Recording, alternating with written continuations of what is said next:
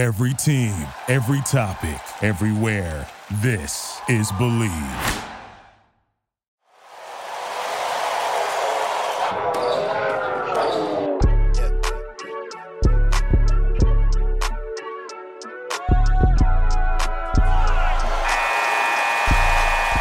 Hello, everyone. Welcome back to Believe in UCLA, the UCLA sports podcast on the Believe Podcast Network. My name is Sam Connon, and I am joined once again by my co-host, Travis Reed. Travis, how's it going, man?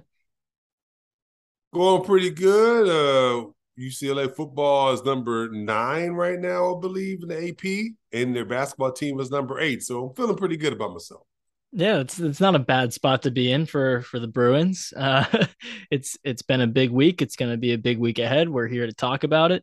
UCLA football, they took care of business against Arizona State on the road. Got a little close down the stretch, a little too close for comfort, but they pulled off that road win. They held on, improved to 8-1 on the season, matches their best start since 2005. So Travis and I will be breaking that down. UCLA men's basketball starts their season against Sacramento State on Monday night. We're recording this Sunday, so we're gonna preview that game and the season as a whole. Go through, make our predictions, see where these Bruins are, see where they lie. I guess see what our expectations are for them.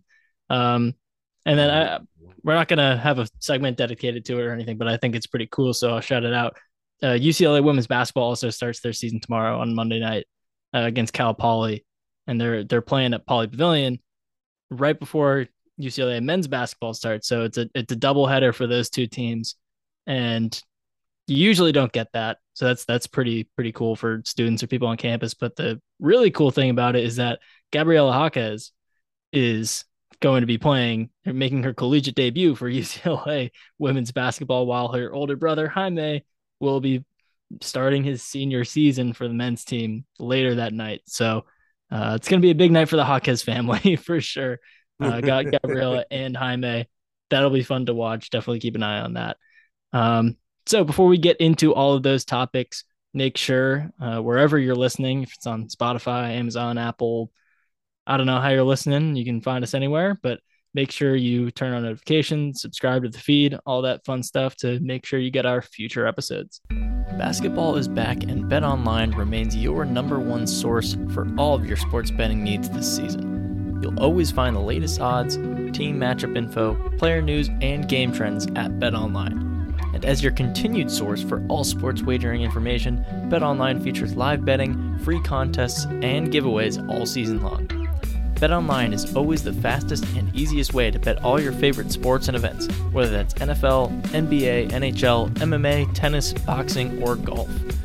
Head to betonline.ag to join and receive your 50% welcome bonus with your first deposit.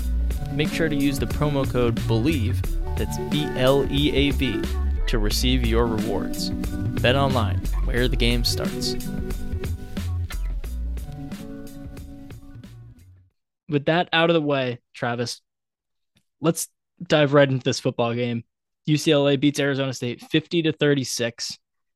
Absolute shootout, high scoring game. The offense was pretty much cooking from almost start to finish. DTR had an interception on his first attempt, and then from that point on was near perfect passing the ball. He didn't get too many chances in the fourth quarter, but they stuck to the ground game. Racked up over 400 rushing yards. First time in the Chip Kelly era, their most rushing yards, and I think since 2013 it was pretty much a decade. That running performance by UCLA was insane on its own, just without context. But then you add the context of Zach Charbonnet wasn't playing, and you say, oh, they got 400 yards rushing without Zach Charbonnet, a dark horse Heisman candidate who's leading the nation in yards per game. That's insane. So that's how they won the game. Their defense was not particularly good. DTR wasn't slinging it all over the place. He had some good throws, and he made the ones he needed to, and he was good. But it was DTR running, Kaz Allen running, Keegan Jones, best game he's ever had by far, and Colson Yankoff coming in to ice it with that rushing touchdown late. So Travis, watching that game, what were your impressions, your takeaways, and what were kind of the biggest storylines to come out of that for you? Well, no, obviously the Russian was stupendous. I felt like you had look, and this is just, I'm biased, but I think Charbonnet is the best running back in the country. I think he should be a first round pick. I heard Todd McShay said he was like a third rounder, maybe Yeah, fourth. he was the sideline or yeah, wherever he was for that running Stanford Stanford again, and I was just like, game. wait, what? Yeah, He should be a first round pick. he was making himself look like a fool with all that. Come on, I know. I was like a third round pick, really, for him for Charbonnet, who's getting like I think he 150. said third. I think he said third or fourth. Yeah, he said I'm third like, or fourth. okay, I get that running backs aren't drafted super high anymore, but like, I The don't know. I special kind of ones feel are. like he should be like when Jonathan Taylor was coming out of Wisconsin and he was like an early second rounder. Yeah. I feel like that's kind of where Charbonnet is probably going to I go. mean, look, the special ones win. I mean, everybody forgets that Little Fournette went number 4, to Jacksonville. Yeah. I'm not saying he's done his thing in the NFL. Obviously, the Jaguars got rid of him after 3 years or 4 years, whatever it was. Yeah, so yeah, I mean, he's he's become the best a Super Bowl champ and all that, whatever. With Tampa Bay. Well, he's good running back. But what I'm saying is they spent the 4th pick on him. Think about Ezekiel Elliott, went number 4 with Dallas.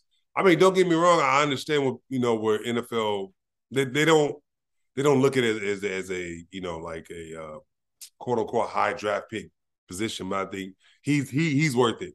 That's one. But 2, yeah, to rack up. The crazy thing is, they did all this without an NFL running back, a true bona fide NFL and that's what running makes back. it so special, because the fact that they ran 400 yards of rushing without the best running back in the country is sensational. I don't know any school, even the bigger schools, Alabama, Georgia, all those schools, they don't do that. So that's, what stuck out to me. Obviously, UCLA scoring 50 points or whatever, something like that on the road, big. And, Arizona's they're not terrible. They're not terrible. I think the Pac-12, the Pac-12 has, I think, 5 teams ranked. Washington, UCLA. Yeah, Washington. It was Oregon State at 24, and then Washington beat them, and now they're ranked. Yeah. Washington, UCLA, USC, Oregon, and Utah. So 5 teams, out of the conference are ranked. And not only that, 4 of them is in the top 14, 13. And I think I think this is one of the best years I've seen in the Pac-12 in football in a really, really long time. And it's so balanced, I think, at the top, to where you got your Oregon, you got SC, you got UCLA, you got Utah. I mean, those 4 are really doing well. And like I said, I'm just glad UCLA's in the mix. They've already hit their goal that me and you bet earlier in the season. They've already almost hit it. We said 8 or 9 wins. They're already at 8 or 9 wins now. Yeah. So, it's going to be – now we can officially say after this win countdown, 2 weeks to SC. Yeah. Yeah. The Arizona game this coming week is at the I think it was the S&P Plus projections from Bill Connolly on ESPN. I'll double check that. But it had UCLA as a 94% chance of winning. It had them covering the 18.5 point spread. So while this Arizona State game this past weekend was seen by many as a trap game, this Arizona game coming up is not. I think even there's more. Something like 2. With the Arizona State game, there was it's in the desert on the road late in the season, these Pac-12 things that happens, and it almost did. It started off bad, almost ended really bad, and UCLA avoided the trap game. This Arizona game coming up is not a trap game. They're just going to absolutely bum rush them, absolutely, completely demolish them. But going back to the rushing thing before we move on and talk about some other things from this game, 403 rushing yards, I'm pretty sure it was. I'm looking at this Ohio State game. They beat Northwestern. It was closer than a lot of people anticipated. Ohio State is number 2 team in the country, 9-0, playing Northwestern, who's 1-8. only wins by 2 touchdowns. Kind of a gross game for that. It was windy and rainy, so Ohio State had to run the ball a lot. And Ohio State running the ball when their quarterback wasn't having a good game, going against a bad team. They run for 211 yards. UCLA doubled that. So that's the craziest thing for me is just how they were efficient. They averaged almost 10 yards per carry. The volume was insane, over 400 total, and just the different guys who were doing it. DTR had officially had 120 yards on 10 carries, but he lost 10 yards on 2 sacks. College is stupid and counts those as negative rushing yards. I've been over this a billion times. I hate it. Just do what the NFL does. They're not rushing yards. So effectively, he had 130 yards on 8 carries. That's just insane. For 2 touchdowns, I think it was on the ground. Yep. And so he was incredibly efficient. Kaz Allen had a 75-yard run. He also had an end around, a pitch pass that he took 34 yards. Another run he took up the middle for 40. He was a big play guy. Keegan Jones, I was saying, had the best game of his UCLA career. Almost broke 100. He was really good. He was seeing holes, going downfield better than he has all year, past few years. Colson Yankoff, and he came in as a quarterback transferring from Washington to back up DTR. Didn't work out, moved to receiver, got injured, has some pretty serious injuries these past few years. Finally comes back, got some play against, was it Alabama State and Colorado earlier in the year when they're winning these blowouts. Now he's playing in a meaningful game. They brought him in to actually ice it. And you got this big absolute train of a guy just dragging dudes 9 yards, 7 yards, 22 yards, I think it was, in that second to last carry. And then he comes in on the goal line and punches in for 6. So that's great to see. I think one of the biggest concerns of the team as a whole was Zach Charbonnet is great, but that depth at running back is a red flag. And then you hear that he's not warming up with the first team. You see him on the sideline. He doesn't get the first snap, doesn't play the first 2 drives. And then you're like, oh no, this red flag is actually going to come into play because Zach Charbonnet is not going to play against the team we actually need to beat. Mm-hmm. And then it doesn't matter because the offensive line had its best blocking game of the year by far. The holes those guys were opening up were insane. The run blocking by the interior linemen, Duke Clemens, John Gaines, Antonio Mafi, has been incredible. Like I don't know if they have guard awards versus center versus interior linemen, but those guys better be semifinalists. They've been amazing all year, and Saturday just really, really nailed that down, how great they've been. And UCLA is taking advantage of that because they're actually producing. And these guys who maybe had question marks about them. Kaz Allen's a receiver. Colson Yankoff is a former quarterback. Keegan Jones has been probably UCLA's least efficient option at running back the last 3-4 years. And those guys all succeed because this offensive line is paving the way for them. And it looks great. It's fun to watch. No. Well, they do have offensive linemen of the year. I know that in college. I don't know what per position. Yeah, I don't know how many positional awards. Is it just tackle and guard? Is it center and not center? Is it 5? I don't know. Well, what I did notice is that DTR and they demand a lot of them, and they're stepping up to the challenge.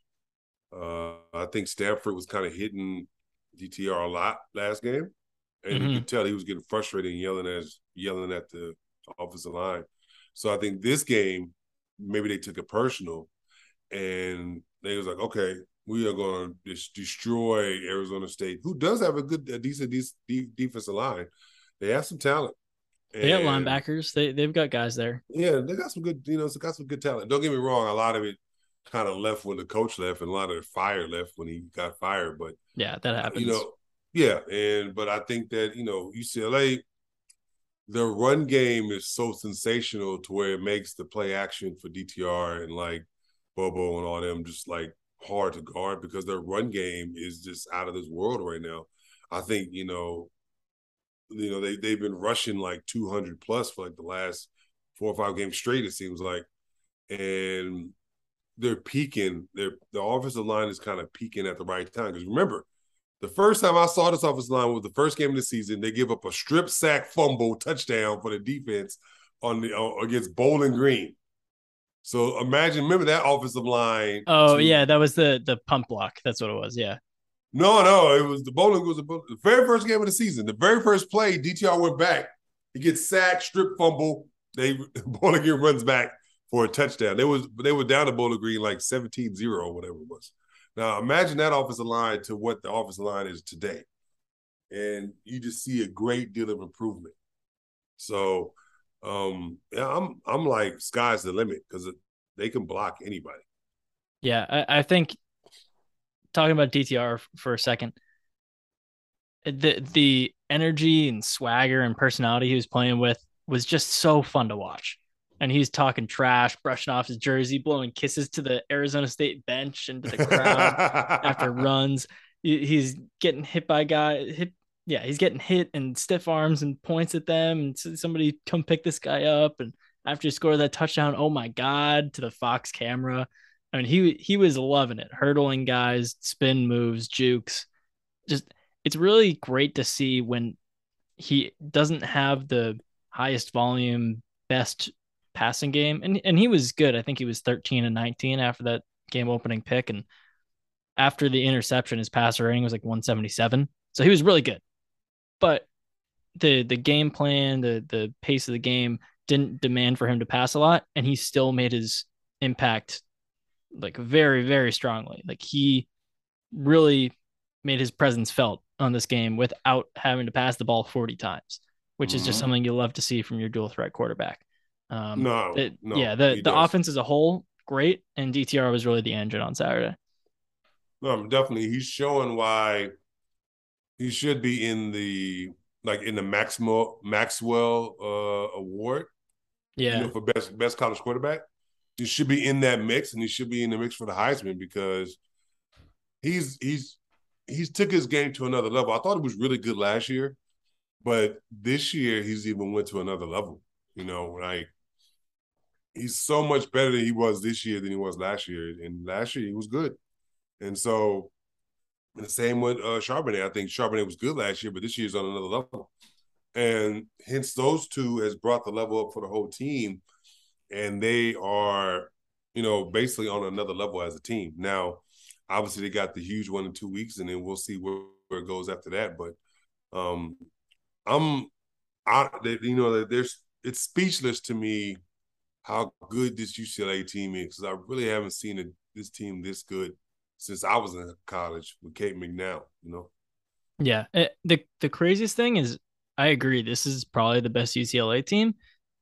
I don't know, one of those more teams got 10 wins and they had Huntley and Jonathan Franklin or Miles Jack. Like those teams were really talented, really good, contended for Pac-12 titles. Then you have to go all the way back to 05, 98. This team is right up there on that tier. And the craziest part is they don't have a good defense. Like to be that good of a team without a good defense that's an accomplishment, because I mean we're talking so glowingly about the run game and DTR and Charbonnet's season so far and all these things, and they almost blew a 24-point lead in the second half because their defense just could not stop Trenton Bourguet, and Bourguet is really good. He was thrown all over the place. That's a high volume passer right there against Washington, Colorado, and then against UCLA. Put up big numbers, and he really impressed up until that interception on the last drive. But wow, I don't know what it is. I mean, Bill McGovern missed the second straight game with an illness. He wasn't there, wasn't up in the box calling the defense. So it's up to Clancy Pendergast and the kind of calling it by committee, as Chip Kelly has said. Yeah, not good. Not good. I don't want to dive too far into it. There were missed tackles. They took out the starters a little earlier than they should have, and then they had to throw them back in, and they were playing prevent defense when, again, they probably should have kept their foot on the gas. Fumble cost them on an exchange from DTR to Kaz. And it's tough. I mean, he's a receiver, and now he's expected to be the starting running back. Probably don't have the timing right, and that just puts the defense on their heels again. There were problems UCLA needed to score 50 points to win that game, which which is not ideal.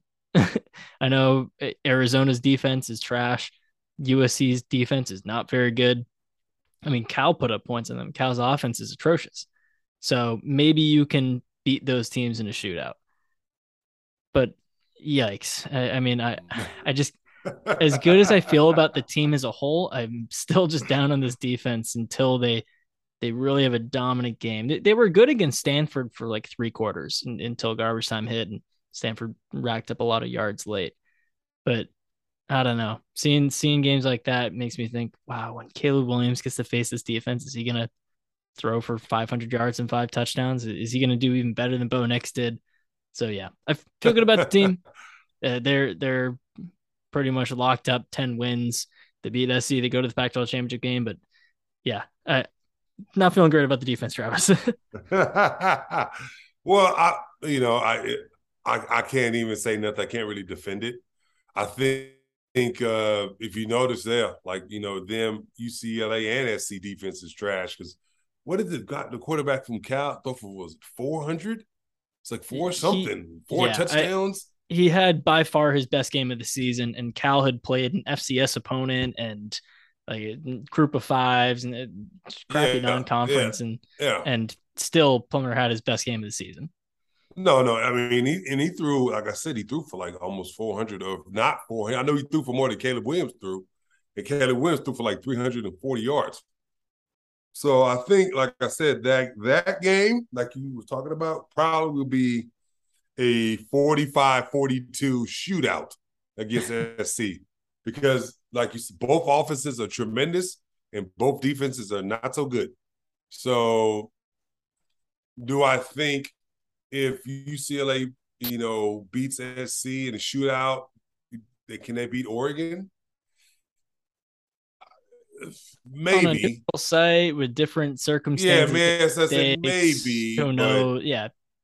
But if they play like, let's just say, a Georgia, and say they were a 4 seed and they have to play a Georgia, it would be a butt whooping, because Georgia plays great on offense and defense. So, yeah, it'll be interesting to see. I think the defense just clean some things up. Like you said, like they were missing their single caller. That's big. They have to clean some things up these next couple of weeks, especially, let's just start with Arizona. Let's not even worry about SC. Let's start with Arizona Saturday, and then clean some things up, because I don't really necessarily think that you need to be Georgia, right? Nobody's Georgia but Georgia. But maybe instead of a team throwing for 350, let them throw for 275 or 250. Yeah, so it's not that high of a bar. Yeah, you know what I'm saying? Expectations aren't crazy high. Just yeah. Again, we were talking about for years, and then we were talking about it mid-season, heading to the Oregon game. What if this Chip Kelly run UCLA team had a competent defense? And it turns out the team is really good when they have an average defense. Their defense is kind of starting to slip into below average territory. And I know that the count stats don't really show it. The yards per play, the total yards allowed per game, they're kind of towards the top of the conference in those stats. But I mean, the eye test, the personnel, I don't know. Don't feel great. But yeah, the Arizona game's coming up next, kicking off at the Rose Bowl, another late one, 7:30, probably a little after 7:30 start on Saturday. And then, yeah, SC games after that. So that's the big one. It's looking like, because UCLA is playing Arizona and USC, I think, is playing Colorado. They play Colorado on Friday. Both probably going to be entering that game 9-1. That'll be fun. We'll talk about it. It's the game of the year, probably in the Pac-12. And the craziest thing is that same day is going to be Oregon, Utah. So that's gonna that day will decide who's playing in the conference championship game. Isn't that the truth? Isn't that the truth? Because I think Washington plays Oregon this week, and then the next week they play Utah. And Oregon has the toughest strength of schedule of those top 4 teams remaining. Yeah. And I mean, USC only has Colorado and then UCLA, and then they're done because they play Notre Dame after that, which obviously doesn't impact the Pac-12 championship game. So that's not an easy strength, but I mean, they'll whoop Colorado. And then it's very simple for SC. It's kind of simple for anyone. There's a couple games left. Just win out, beat the teams you need to. And then those two head-to-head games next week will be really, really fun. Yeah. Do you think? Let me ask you this: do you think Oregon runs the table as far as they beat Washington, Utah, and then Oregon State? Because that's a tough gauntlet the next 3 games. You think they beat all 3? I think, because off the top of my head, I think the Oregon Washington game is in Eugene. I'm pretty sure it's Yeah. at Oregon. So I Yeah. think they win that. Both, and then the next one's at And then, Oregon too. The last yeah, one's at Oregon State. yeah, the at Oregon State, that's a trap game. The Civil, they don't call it the Civil War anymore. I forget what they call it now. Whatever it is, that'll be a tough one. I mean, Oregon State was ranked coming into this week, and they lost to a now ranked Washington team by 1 touchdown. So Oregon is, I don't know if they will run the table, but I mean, they right now, if I'm picking a Pac-12 champion, it's them. They're the best team in the Pac-12. Um, but I don't know, to win all 3 of those, definitely a tall task.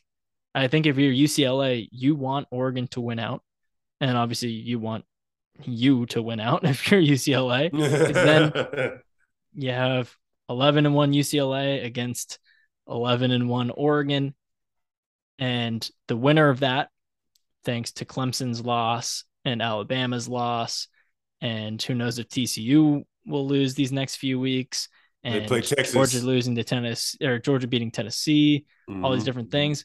A 1-loss Pac-12 champion will probably get into the college football playoff. So if you're UCLA and you play Oregon in the Pac-12 championship game, then if you win, you're that 1-loss Pac-12 champion. You can be the 4th seed in the college football playoff. That make it for the first time ever. It's an amazing accomplishment. If you lose to Oregon, then Oregon's good enough to go to the Pac-12, to the college football playoff, and then you're the next Pac-12 team up, which means you go to the Rose Bowl. So just make it, if it's Oregon, UCLA in the Pac-12 championship game, it's a win-win for UCLA fans. Either go to the playoff or you go to the Rose Bowl. So that'll be fun. So UCLA fans should definitely be rooting for Oregon to run the table, because that's the situation it sets up. Well, you figure it's like you said, elimination games for USC, UCLA, Oregon. Well, not necessarily Oregon, UCLA, USC, and Utah. Because I think Oregon, like you said, I think since it's in Oregon, I think they beat Washington this week. But unless they do use Washington as a trap game, even though how could you use a ranked team as a trap game? To get but to yeah, Utah, get caught looking ahead. I get because Utah is obviously a top 14, top 12 team right now. So, like you said, I think whatever teams, all 3 teams basically can play ranked teams to win. If UCLA goes, they beat Arizona, a ranked top 10 UCLA team, and then they play whoever's the last game, and then they play, like you said, Oregon in another top 5 team. If they win, they possibly go to the playoff. USC has top 10 UCLA. They have top 20 or top 20 Notre Dame, and then they have top 10 Oregon. So they can get to the college playoff. And same with Oregon. They have ranked, or Oregon State might be ranked when they play them. And then they have Pac-12 champs, so they could be ranked, 4 ranked, and they should go. So I think this is what they say, tell the truth Saturday. Tell the truth coming down saying, whatever team you are in these next coming weeks, you will know how good you really are. Yeah, for sure. So definitely keep an eye on that. We'll be talking about it. There will be plenty to talk about for UCLA and the Pac-12 as a whole. It'll be a fun couple of weeks for sure. So let's move on, Travis, and talk some UCLA men's basketball. Season's getting started Monday against Sacramento State. We've talked about this team a lot over the past couple months, just who they've added, who's left, who's come in, the rotation, the expectations. There's a lot going on with this team. They lose Johnny Juzang, Jules Bernard, Cody Riley, Miles Johnson, Jake Kyman, Peyton Watson. As I say it sounds like a lot of names, but also like Peyton Watson was a little disappointing as a freshman last year. Cody, after that knee injury to start the year, came back and was kind of shaky. Miles Johnson never really fit in on offense. And Johnny Juzang was really high volume. His efficiency went down as he went from year 1 to year 2. So I'm not saying addition by subtraction. I've said how much I hate that, but there are certain things that leave alongside their talent and production, so they can replace it with more efficient players or different types of players. There's it's going to be a very different team. It's a Mick Cronin team, and it'll be defense oriented, and when it comes to the coaching and lineup decisions, that'll come first. But in terms of the personnel, it is a very different team. But because we've talked so much about that, I thought, Travis, because the season's starting on Monday, let's go game by game. Yep. And see where we're picking them to finish. And then once we wrap that up, then we can kind of come together with these big generalizations, see where they sit, if that makes sense to us. So I got the schedule here. Let's start with Sacramento State tomorrow. Win. Yeah. Win. Your Long Beach State on the 11th. Yeah, I will be there rooting for but win. Yeah, I think UCLA played them twice last year. And ironically, it was Jules Bernard and Johnny Juzang, who I think combined for 50 plus each time out. They were 40 plus, whatever. The two of them were the offense, and UCLA blew them out because of those two both times. But they're still going to win. November 14th against Norfolk State. That's a win. Yeah. Then you get into the fun ones. Got November 18th against Illinois. That is in Las Vegas. Let me see. Is Illinois right? Yeah, they're number 23. 23. Yeah, they were ranked 23. Yeah. I still think it's a win because Illinois is coming from east to west. They're coming a lot further. It's Vegas for them because they're coming from cold, windy Chicago or Illinois rather. So I think it's a win. Yeah, I also have that down as a win. 2 days later, you have either Baylor or Virginia. Let's say because we have them beating Illinois, then it's the winner of Baylor or Virginia. Baylor's ranked higher in the preseason, so let's say it's Baylor, who's ranked number 5 right now. It'll be a good game, a fun game, but I think for me that goes down as a loss. Baylor under Scott Drew has just been really good. He's a great coach. That'll be a fun one. I kind of a what if of sorts. If Gonzaga hadn't hit that buzzer beater in the Final Four in 2021, then UCLA would have played Baylor in the championship game. So even though the people are different and the players, Davion Mitchell's with the Kings and Johnny Juzang's with the Jazz, and guys have moved on all over the place, but still it'll be fun to have that matchup kind of come to fruition. Who are you taking to that one though, Travis? That's a tough one, honestly. I think that's the first true big test of the season. I think you know what? I'm gonna go with them to upset Baylor. I'm gonna go with the upset. Okay. So I think at that point they open the year with 3 wins against mid majors. And then they beat a top 25 Illinois and a top 5 Baylor team. Then UCLA's in the top 5. Who knows? Top 3. So they're number 8 now. So I'm pretty sure if they beat Baylor, they'll be top 5 for sure. Yeah. Okay. Back to the schedule. After that, they return from Vegas. They play Pepperdine. Win. They play Bellarmine. I know they played them last year before they played Gonzaga. I can't say it. I can't say it. Win. So it's funny. It was a really ugly game last year. They didn't play a very good first half. Peyton Watson had his best game of his career in that. Yeah, 27 points or something like that. Yeah. Yeah, I think he broke 20 in that, or got somewhere around there. But yeah, that's a win. They're playing that. That was a weird game right before the Gonzaga game in Vegas. This one's at Pauley. They're gonna win. Yeah. Then you got the early conference games starting up right after that. December 1st at Stanford. Win. Yeah. I have it as a win. I think this is an interesting one. I think Stanford was picked to finish 5th in the Pac-12 in the preseason media poll. They had 1 first place vote. I don't know who was picking Stanford to win the Pac-12. It's definitely a bold pick. But to go at Stanford in December after this Vegas trip, that I'm picking them to win, and I'm not really going to waver too much, but that's definitely one to keep an eye on. Yes. They lost to Stanford, what is it, 2 years ago? Yeah, that was an ugly And that, one. yeah, yeah, He cut under the basket. Was that Pearson Ingram or I yeah. forget who it was? Yeah, that was an ugly one. Lapse on defense, probably Mick Cronin's least Mm-hmm. favorite game ever. And there have been some crushing ones, but the way that it fell apart on defense there, I can imagine that keeps him up at night. Get December 4th at home against Oregon. Win. I'll The also go only win. reason, yeah, I know they'll be thinking about it. I know at least Nick Cronin will be thinking about, like, last year they beat UCLA in Poly.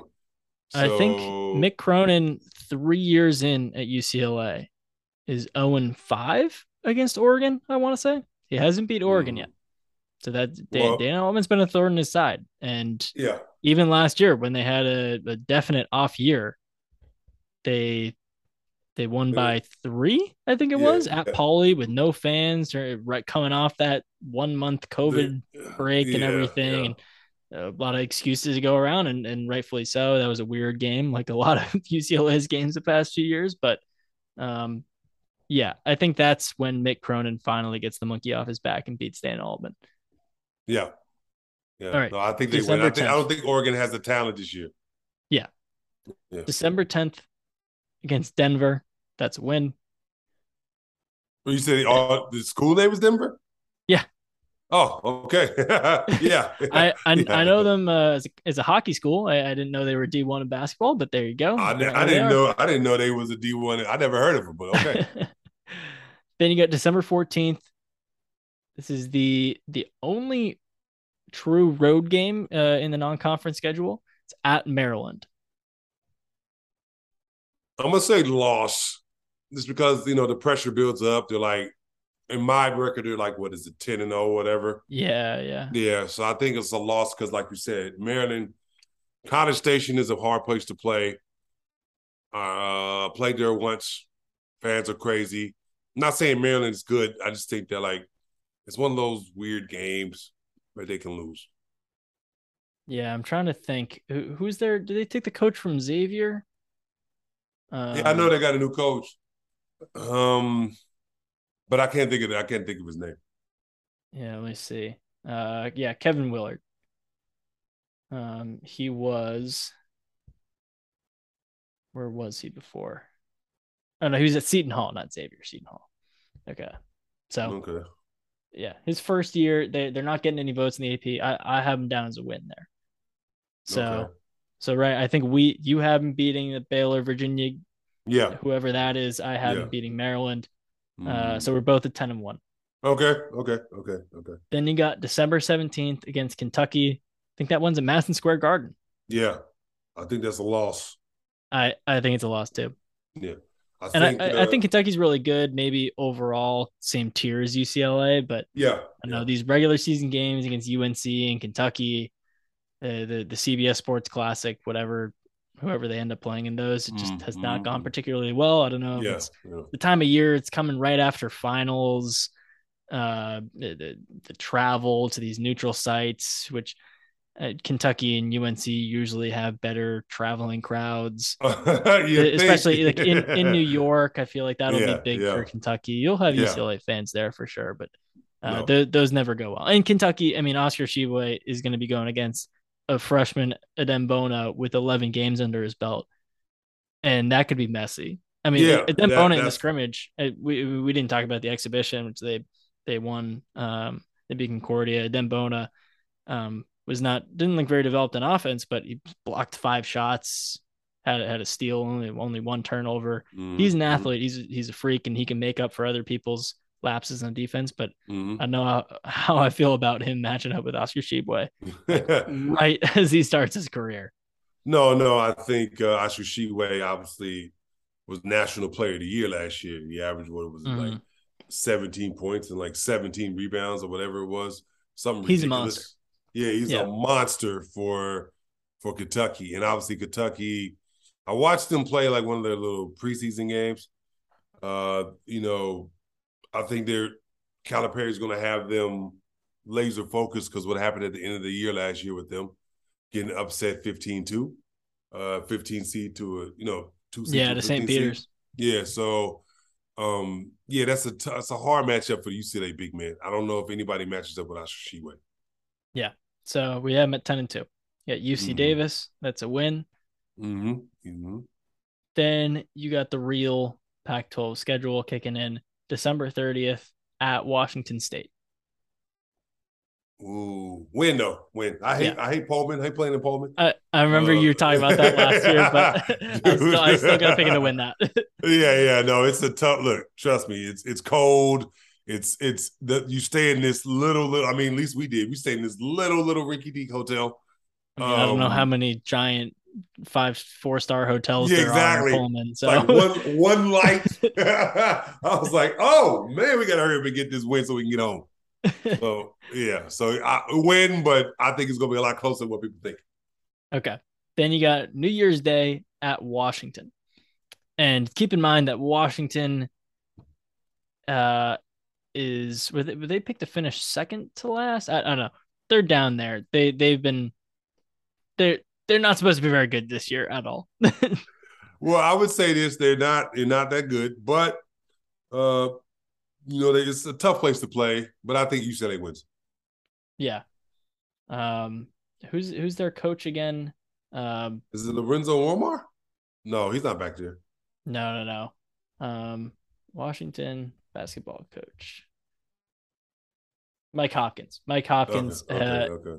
He's been awful. Just awful these past few years. I mean, he's had good players come through, transfer in as 5-star freshman, and just nothing, absolute nothing.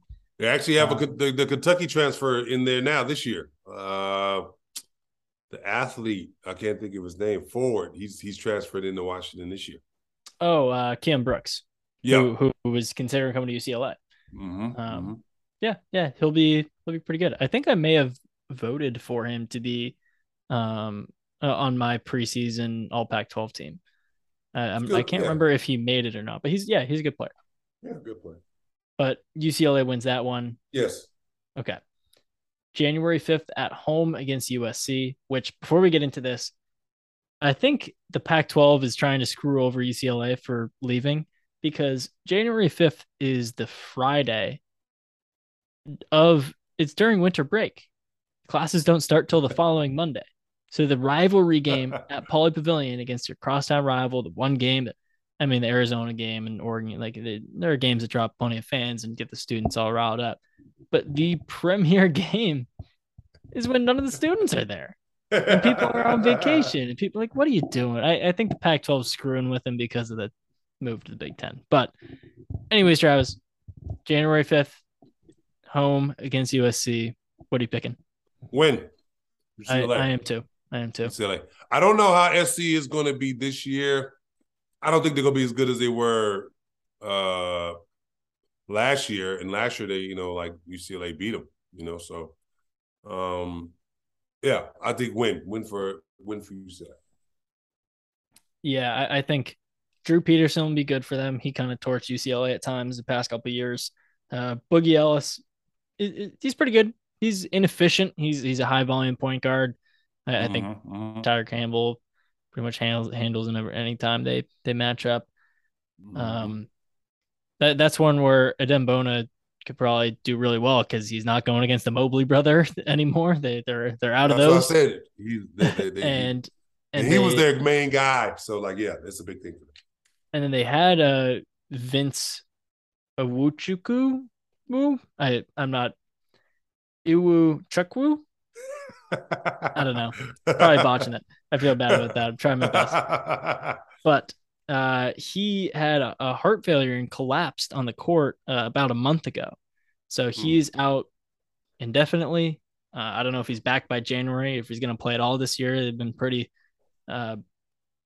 vague about what his timetable is.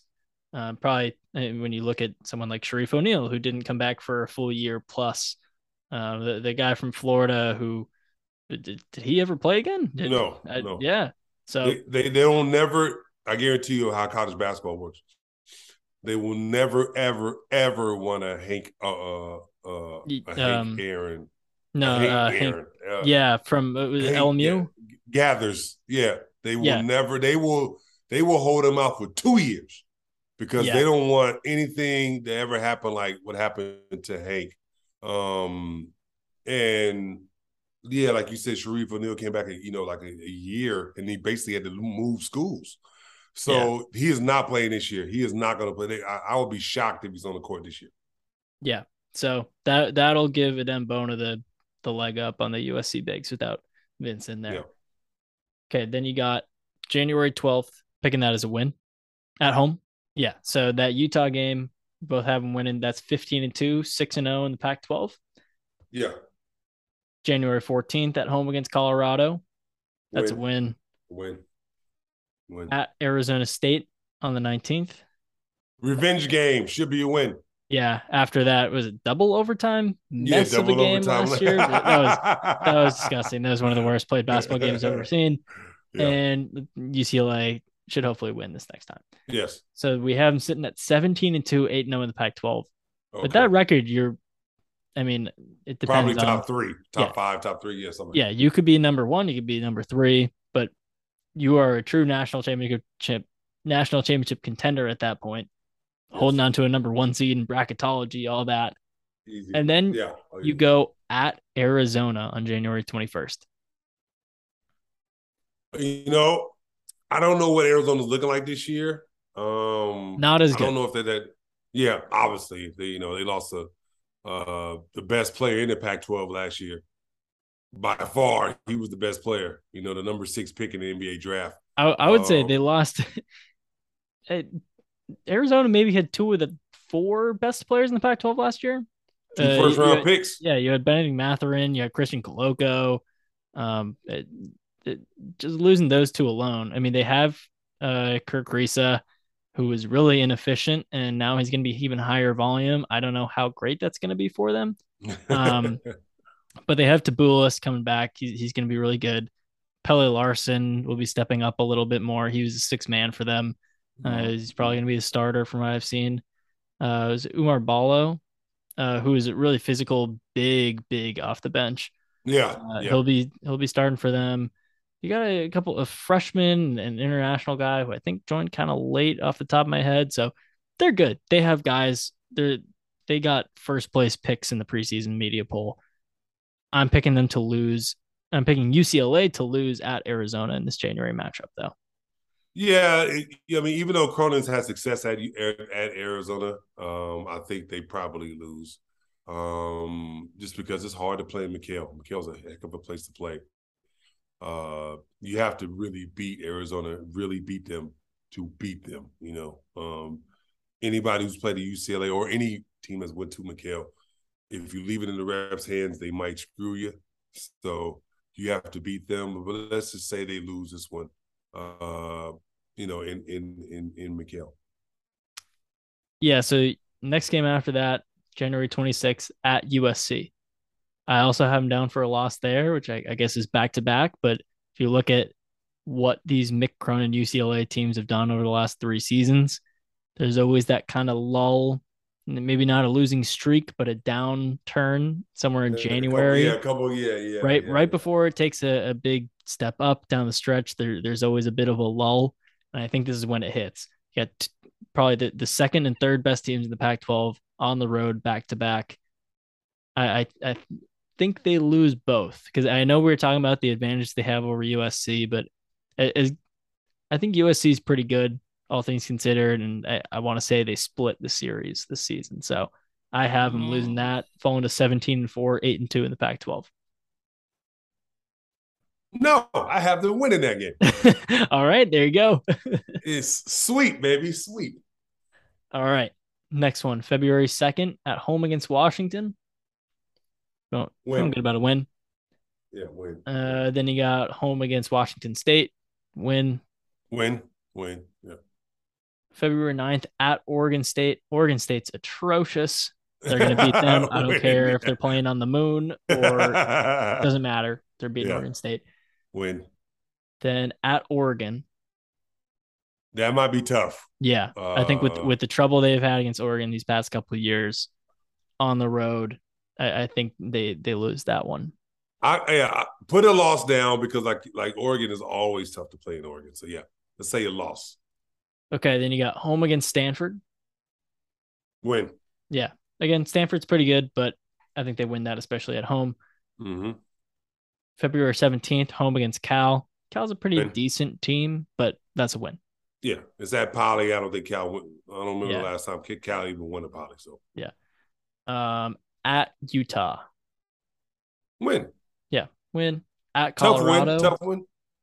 Tough. Another tough one, but win still, I think. Mm-hmm. Yep. I think we're in the same boat there. Then you got the last weekend here, home against Arizona State. Win. Yep. And then home against Arizona, regular season Yeah. finale. Win. Gotta win. Okay. Yeah. Yeah. So you have them at 27-4. I have them at 26-5. You have them at 18-2 in conference. I have them at 17-3. Either way, I think that puts them as the 1 seed in the conference tournament. Yes. And then in that case, if we think they're the 1 seed, then we think they're gonna win in the quarterfinals and in the semifinals and probably rematch with Arizona or USC or Oregon in the finals. Mm-hmm. And then who knows how that one goes, but I mean, they were looking pretty good against Arizona last year when Arizona was the superior team until the last 8 minutes of that game. Yeah. Let's just say I think they go, including the Pac-12 championship.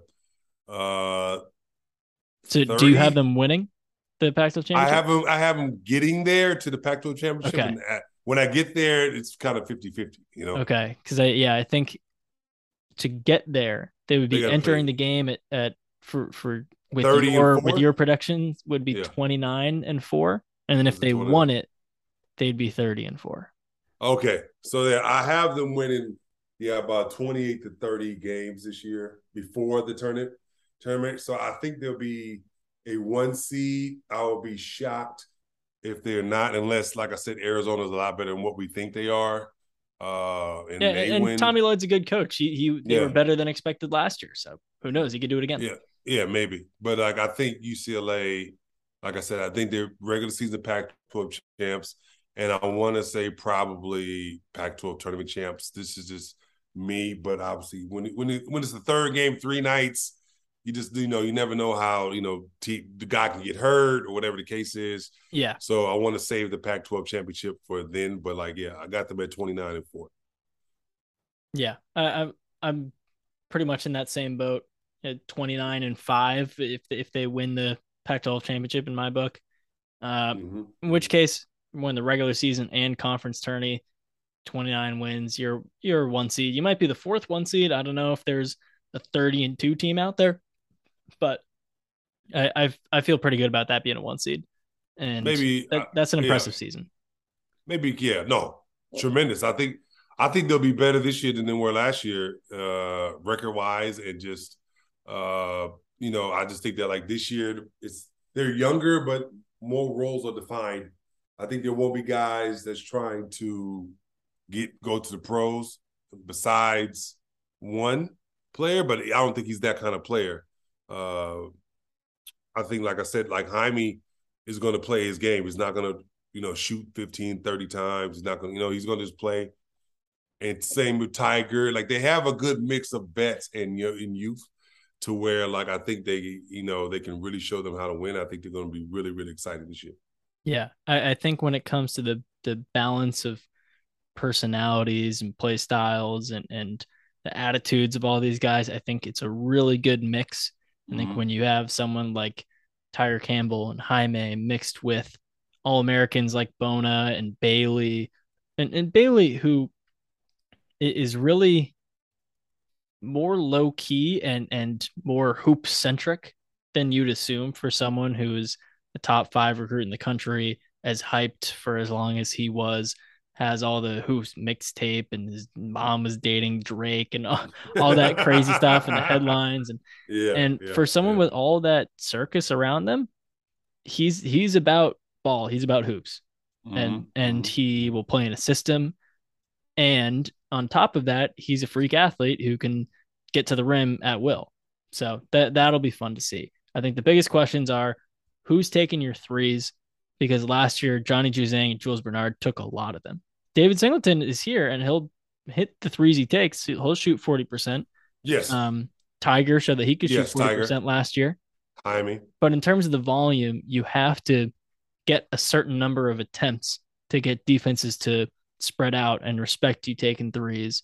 And that's a big question to me because I don't know if I want Jalen Clark jacking up 4 threes a game. Yeah. Because I mean, he says he's improved in the offseason, and I guess we'll see in practice. He's looked a little bit better, but overall, I still don't think of him as a 3-point shooter. So is Bailey gonna kind of add to the slashing aspect of his game, be a better shooter? Is Tiger going to be taking more threes and distributing less? I don't know. That I'm a little concerned about where the 3-pointers come from in terms of attempts. And then the big man rotation is definitely a question mark. You got a Dembona, looks like an athlete, looks like a real prospect, real dude. Played 25 minutes a game. Matt Etienne still hasn't come back from his torn ACL from last year. He'll probably be ready to go soon. But other than that, you got him, and then you got Kenny Nwuba, who didn't look very good in that exhibition game last week. He's slimmed down and he's in better shape, but he still looks a little slow and maybe not as quick as some of these other guys when it comes to getting the ball at the top of the key. What does he do with the ball? Does he shoot? Does he pass the dribble? It looks a little more skittish and worried out there. He's a guy that is good to have on the roster, and he showed in March Madness 21 that he could rough some guys up and rebound and play decent defense, take charges. But if he's your backup center getting 15 minutes a game, I don't know how great I feel about that. So I think Matt Etienne needs to come back as soon as he can, health wise, and for his sake, I hope he's pretty good. I hope that he and Nwuba can kind of split those minutes off the bench, and Mick Cronin can kind of use them in different situations instead of backup big, starting big. That's it. Now, if he has options, then he can be, does he want 2 bigs out there? Oh, they have this 7-2 guy out there, so let's put Nwuba there. They're going small, so let's put Mac at center when Bona's on the bench. So all these different things. So once Mac gets back, I'm a little bit more comfortable with what they have going on down there. Until then, little shaky. But yeah, those are my concerns. Other than that, like you said, this team should probably finish with a better record than they did last year. There's a lot of things going right for this team. We have them approaching 30 wins, somewhere between a high 2 and a low 1 seed. That's pretty good. Those are high expectations. We understand that. But I mean, this team, that first year under Mick, they were under 500 in January, rattle off a bunch of wins in a row. I think that was 10 out of 12 or something like that. To finish the year, they're probably going to make the tournament. COVID cancels it. Next year, they make the Final Four. The year after that, make the Sweet 16. They have the highest winning percentage in Pac-12 play over the last 3 seasons out of any of the 12 teams, right? Just ahead of USC, just ahead of Oregon and Arizona. This is a good team. It's a good program. And this season should be a fun one. Absolutely. And there are a lot of games to circle on the schedule, and we'll be here to talk about it. It'll be a fun time. Well, I'm excited. I think what, Coach has done is he's brought UCLA back. We were down for a couple of years, and now we're back. We're back to what we should be, prominent, top 10 ranked preseason, have a player of the year candidate in the Pac-12 and Jaime. And Tiger. And Tiger. And Tiger. No, seriously, you're right. Probably a newcomer or freshman of the year in Bailey. I love where the program's going. I think we're on the up and up swing, and we're going to continue to get better. I really think that, like you said, Final Four and then Sweet 16. Maybe this year Elite 8, Final Four kind of team, because I don't like. We were saying, is there a team that's like a 30-win team? It could be North Carolina. They did bring 4 out of 5 starters back. But you don't know how that hangover is. They could, obviously, they're preseason number 1. I think they'll win a lot of games, but you just don't know. Do I think Kansas will be good? They'll be decent.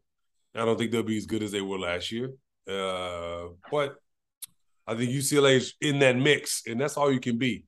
I think they'll improve. So I'm excited for this year for them, just to see how far they can go. I think they can go really far.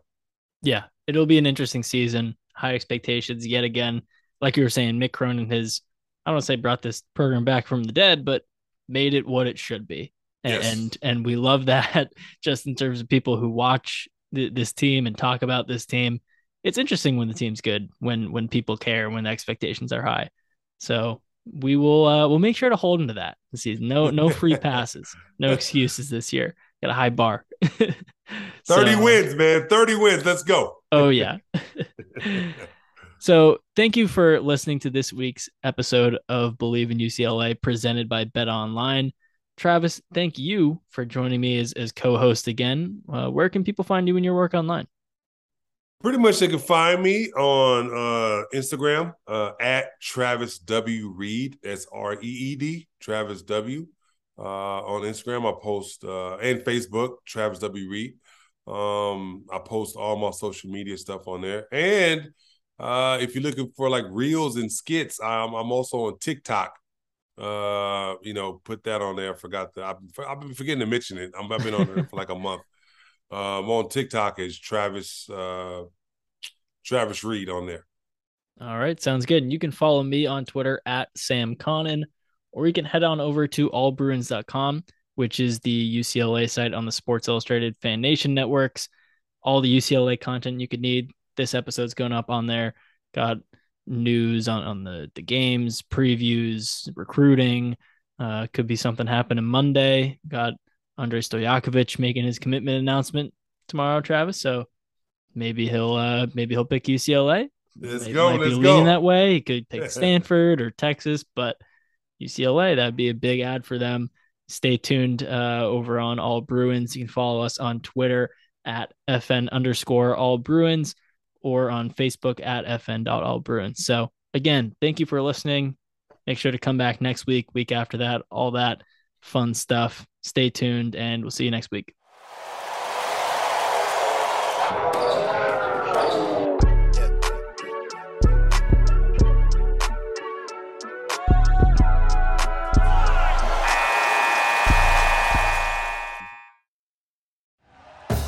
Thank you for listening to Believe.